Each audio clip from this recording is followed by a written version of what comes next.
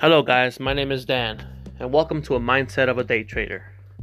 I've been trading now on and off for the past 7 years.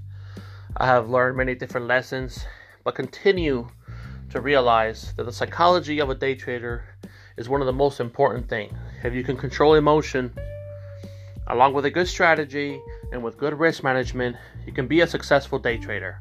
In this podcast, I will focus more about the psychology of a day trader, the ups and downs, the mistakes, and the adjustments that I have made to have been able to increase my account, along though with the mistakes that have brought that account back down.